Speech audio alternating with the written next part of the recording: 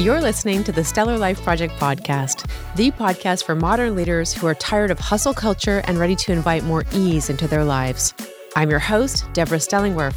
I'm a master teacher and coach, and I'm obsessed with helping you avoid burnout, create a sustainable lifestyle, and still enjoy optimal success on your terms in your career or business. You'll hear inspiring stories of possibility from my guests, and you'll get empowering strategies from me to support you in creating and living your own stellar life.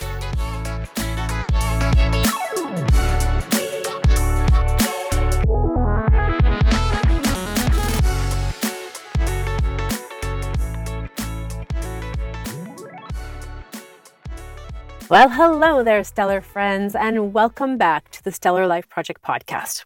In an earlier episode, I shared my strategy for ditching your to-do list. Today, I want to share with you a list that I think everyone should have, the what not to do list. When you read instruction manuals for electronic devices or pretty much anything that comes with an instruction manual, there are always a list of things not to do with the object. I've got an image in my mind right now of that cartoon outline figure in the IKEA instructions. When there's something we shouldn't do, he's frowning and a broken piece of furniture is pictured with him and the whole image is X'd out. These do not instructions are really useful to avoid damage to the product and injury to ourselves. This is why I believe it's helpful to have a what not to do list when designing what you want your stellar life to look like. In this episode, I'm going to share with you my own what not to do list. Now, my hope is that my list will inspire you to create your own what not to do list, and my intention is not at all to be prescriptive. Only you can decide what works for you and what doesn't. And in my own life and in my work with high-performing leaders and entrepreneurs, I found that avoiding things that are on my what not to do list makes space for more productivity, more creativity, more ease and flow, better health, better relationships, and overall more enjoyment of your life. So, if you want to live an expansive, exhilarating, good-feeling life, as I believe you're meant to, avoiding the following things can help you to do so. So here's my list. Take what you want, leave what you don't, and let's get to it. So number one on my what not to do list is scroll social media mindlessly. Now, I'm not anti-social media. There are times that it can be inspiring, amusing, and even educational. What I don't want to do is use it as an escape when I'm feeling tired or overwhelmed or I'm avoiding a difficult task. Even I do that. I sometimes catch myself scrolling and watching random reels when I hadn't intended to spend my time that way.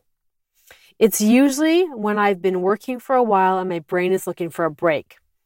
The problem, for me at least, with using social media as a break is that it isn't really a break that recharges me.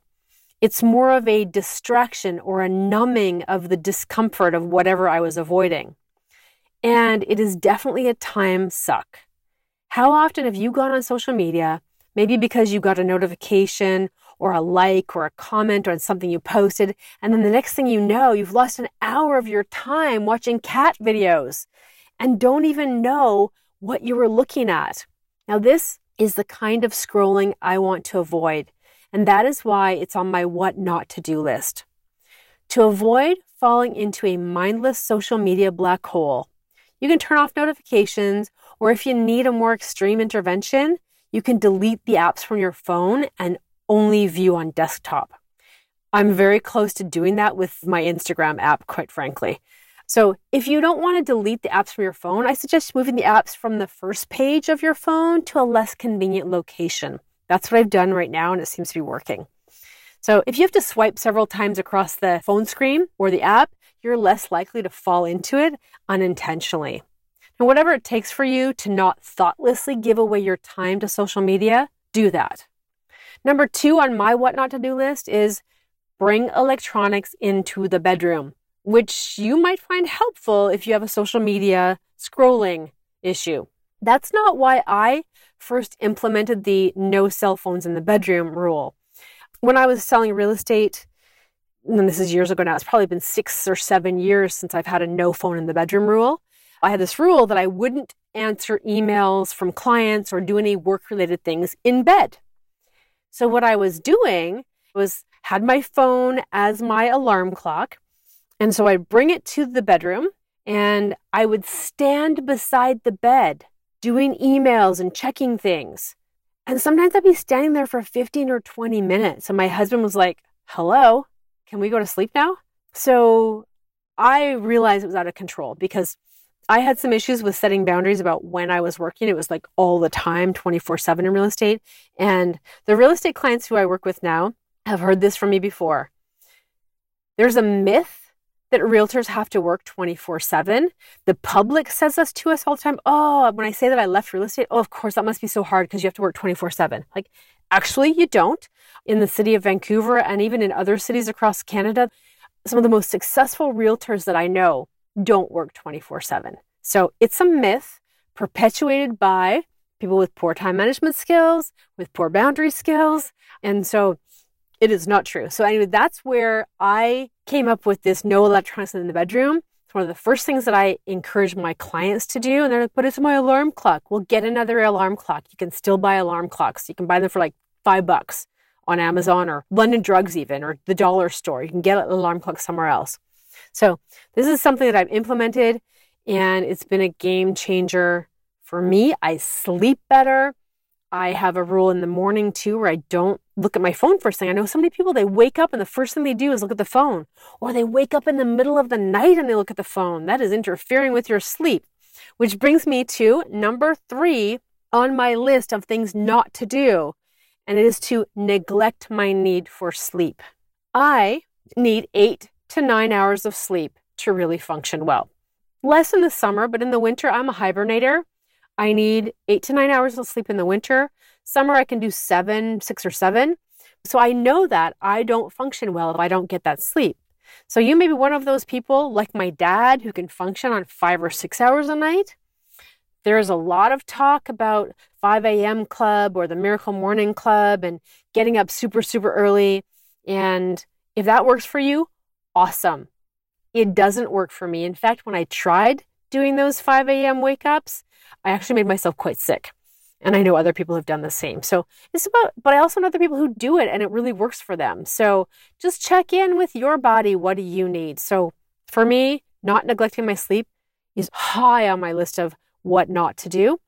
Now, I wake up early, but one of the things that is really important in the life that I've designed is to not wake up to an alarm if I can help it.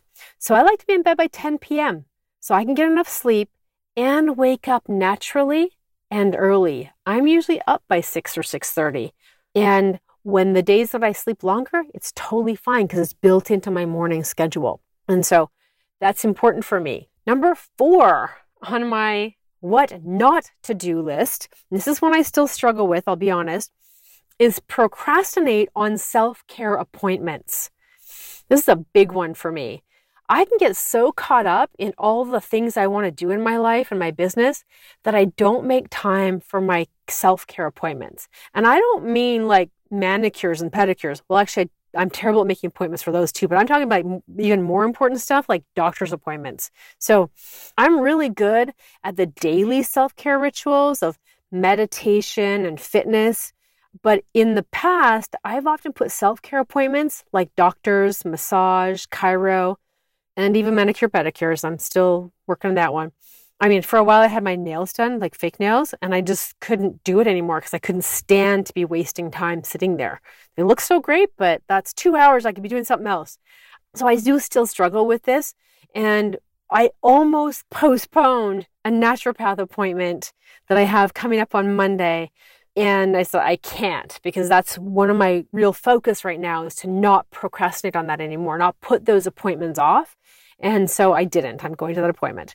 But one of the things I've also done is to book my appointments in advance. So I have massage appointments booked for the next year, and my chiropractic appointments are booked for the next 6 months. Now, I always book my next naturopath appointment before ending the current appointment. And sometimes I try to move it, but I've made a commitment to myself and Dr. Seema Kanwal, who was on the show with me earlier, to not do that anymore because I really want to make sure I take care of myself.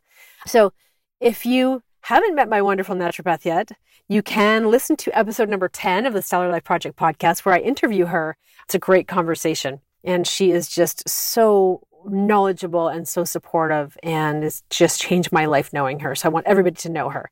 Now, since I added procrastinate on booking self-care appointments to my do not do list, I've discovered the benefit of getting out ahead of things.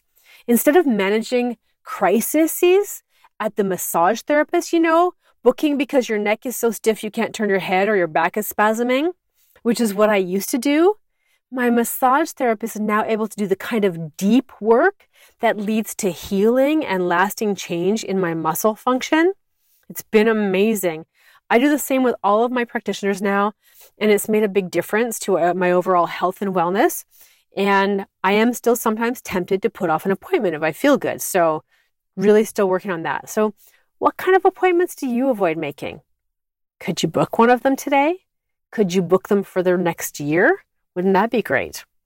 Number 5 on my what not to do list is eat sugar after 6 p.m. I am super sensitive to sugar. In fact, I'm borderline diabetic, and it's not because I eat a ton of sugar. It's not because I'm overweight. It's because I have burnt out my system, my adrenals, my stress to the degree that my insulin and stuff isn't functioning properly. And so I've got to really, really watch that. And I've noticed lately that if I have sugar too late in the evening, I can't sleep, which then goes back, I'm not honoring my, Number 3, neglecting my need for sleep. So I got to make sure I don't eat sugar. I'm also extremely sensitive to caffeine. Used to be I could have 1 square of dark chocolate before bed as dessert and be fine. And now if I have that, I am awake half the night. Not fun. So I have to avoid those things. Now, I used to feel bad about wanting a treat around 3 p.m. and now I let myself enjoy a piece of dark chocolate sometimes in the afternoon. It'll pick me up because if I have it at 3 o'clock, I'm okay. So I'm not completely depriving myself of the good stuff. Number 6 on my what not to do list is skip meals. I can get so focused on my work that I can let meal times slip past even though I feel hunger. I am better at this now, but I used to ignore my body's signals that it wanted food. I can actually recall being annoyed by the inconvenience of having to eat. I even bought a Vitamix at one point so that I could just drink my meals. Now that didn't work. Making smoothies takes time, and so does shopping for the ingredients. The end result was that I pushed myself to the border of diabetes because my blood sugar levels were so out of whack from not eating regular meals. And this impacts my concentration and my energy and my overall moods. So now I'm really intentional about fueling my body throughout the day so that it can support me in all the things I want to accomplish. Part of my business planning system is a monthly time and energy tracker calendar. And I put in breakfast and lunch in the schedule, and I insist that my clients do too. Women are particularly good at overriding our body's signals in favor of caring for someone else. Just look at the mother who doesn't take time to eat or even go pee because her kid needs attention. So we want to really make sure we build that into our schedule. Go back to the ditch your to-do list. Put that in your schedule. Don't have it on a to-do list. So what not to do? Skip meals. So number 7 on my what not to do list is deprive myself of fun and pleasure. I love my job. I love my business and the creativity that I get to express by doing these podcasts, by doing some of the other things that I'm working on, working with my clients. It's just so much fun. But it is work. And so I have to give myself time to just take pleasure in things like having a bath or buying some new makeup or enjoying a massage or skincare or whatever. You can tell I don't have very good examples because I'm still working on this one, but it's on my list because I know it's important for me. Number 8 on my what not to do list is to leave your toads unlicked. Yes, I said that. Don't leave your toads unlicked. You want to make sure you lick your toads. Now, the concept of licking your toads is something I learned from my friend Kevin Lawrence, who's the author of a book called Your Oxygen Mask First. It's basically a way of saying, don't put off unpleasant tasks that can be done today. Because if you put off licking those toads, right? Those toad licking tasks, they will hang over you. And when they're hanging over you, it's like having open loops in your brain.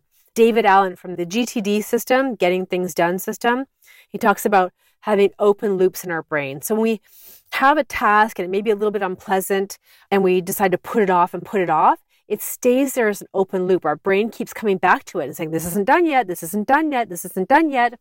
So we look at those tasks and say, they're toads. We don't like doing them, but we're going to lick our toads first thing in the morning and get them done. And I love that concept because if you remember the show The X Factor, which I never really watched because I don't like being grossed out, but the concept of it was is you do something gross and get it over with. And there's this kind of feeling of having won the X Factor. Was it X Factor or the one with Simon Cowell? I don't watch TV, guys, so yeah, I don't know. But there was like the X Factor of when they put you in like a box with spiders and stuff. So it's that kind of feeling, right? Of having conquered something like that when you lick your toads. So that's on my list of what not to do is avoid licking toads. I got to make sure I lick the toads. Number 9 on my what not to do list is ignore your money. My financial advisor and investment advisor is this wonderful woman who I had the opportunity to interview once at an event. And when I asked her, if you could tell people one thing, what was that one piece of advice that you would give them? And she said, to give a shit about your money. And what she meant was pay attention to your money. Be with your money. Don't ignore it. Your money is your friend. And if you ignore your friends, they don't want to hang out with you. So if you pay attention to your money and you will change your relationship with your money, you will invite more of it into your life. You will have a better sense of what you have and how you're using it. And it just is so, so empowering. So that's number 9 on my list. Number 10 on my what not to do list is engage in judgment. When I'm in judgment of myself, I am cut off from what is possible for me. Now, in the 4 agreements, Don Miguel Ruiz says, be impeccable with your word. And what he's talking about is how we use our words against ourselves. So when I'm like, oh, I suck, I'm so stupid, we are using our word as a weapon against ourselves. And here's the thing that I've learned. When I am most judgmental of other people, that's an indication or a symptom that I'm judging myself. Because when I'm judging you for doing something, I am going to be really afraid that you're going to catch me doing the same thing and that I'm going to be judged. So I have found when I decided to release judgment and not engage in it, took a lot of pressure off. I was no longer judging myself. Because when I'm in judgment of someone else, I'm cut off not only from myself, but from what's possible for them and from them. It's so easy to judge other people. And when we're doing it, it's a symptom of how much we're judging ourselves. So stop it. Okay? The key to your personal success and mine, and I'm going to go as far as say it, the key to world peace is to get this judgment thing handled. When we're judging others, we are contributing to the sum total of negativity on the planet. You know, you don't have to like what someone else is doing, but when you fall into judgment, you're harming yourself. And science shows that we are actually physically weaker when we're judging. Judging does separate us from ourselves and others, and we're stronger when we're connected. Now, we're going to do it. We're going to judge. It's human nature because we're evaluating and judging all the time and assessing.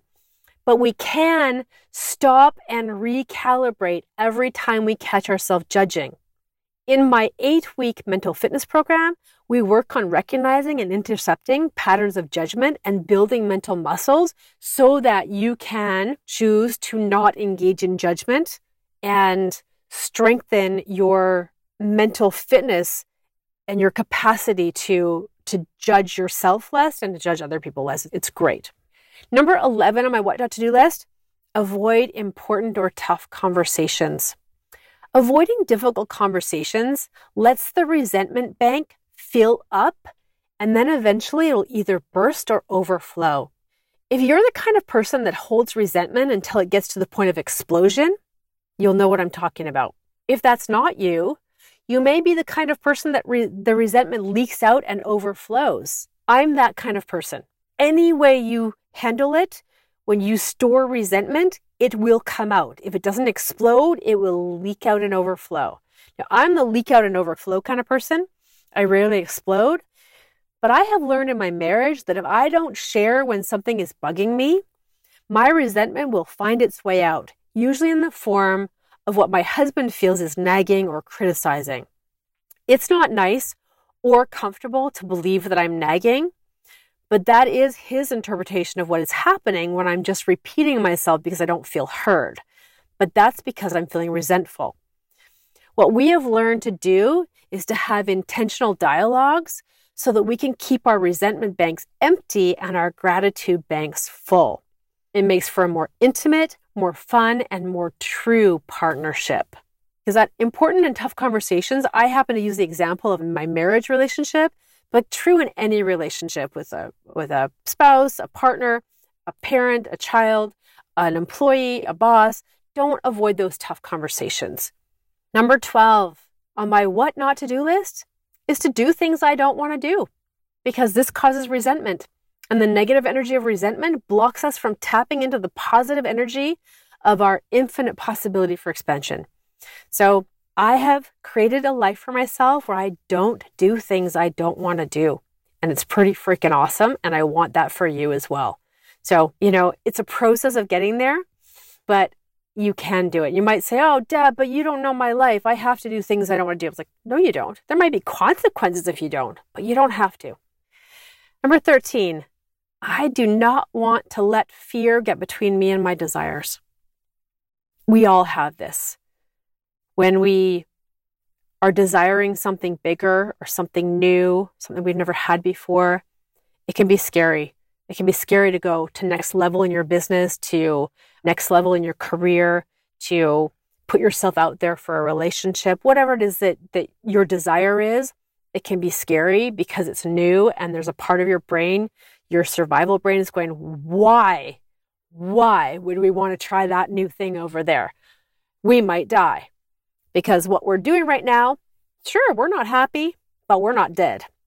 That's the thing about our brain, right? Is that our survival brain doesn't care if we're happy. It just cares if we're alive.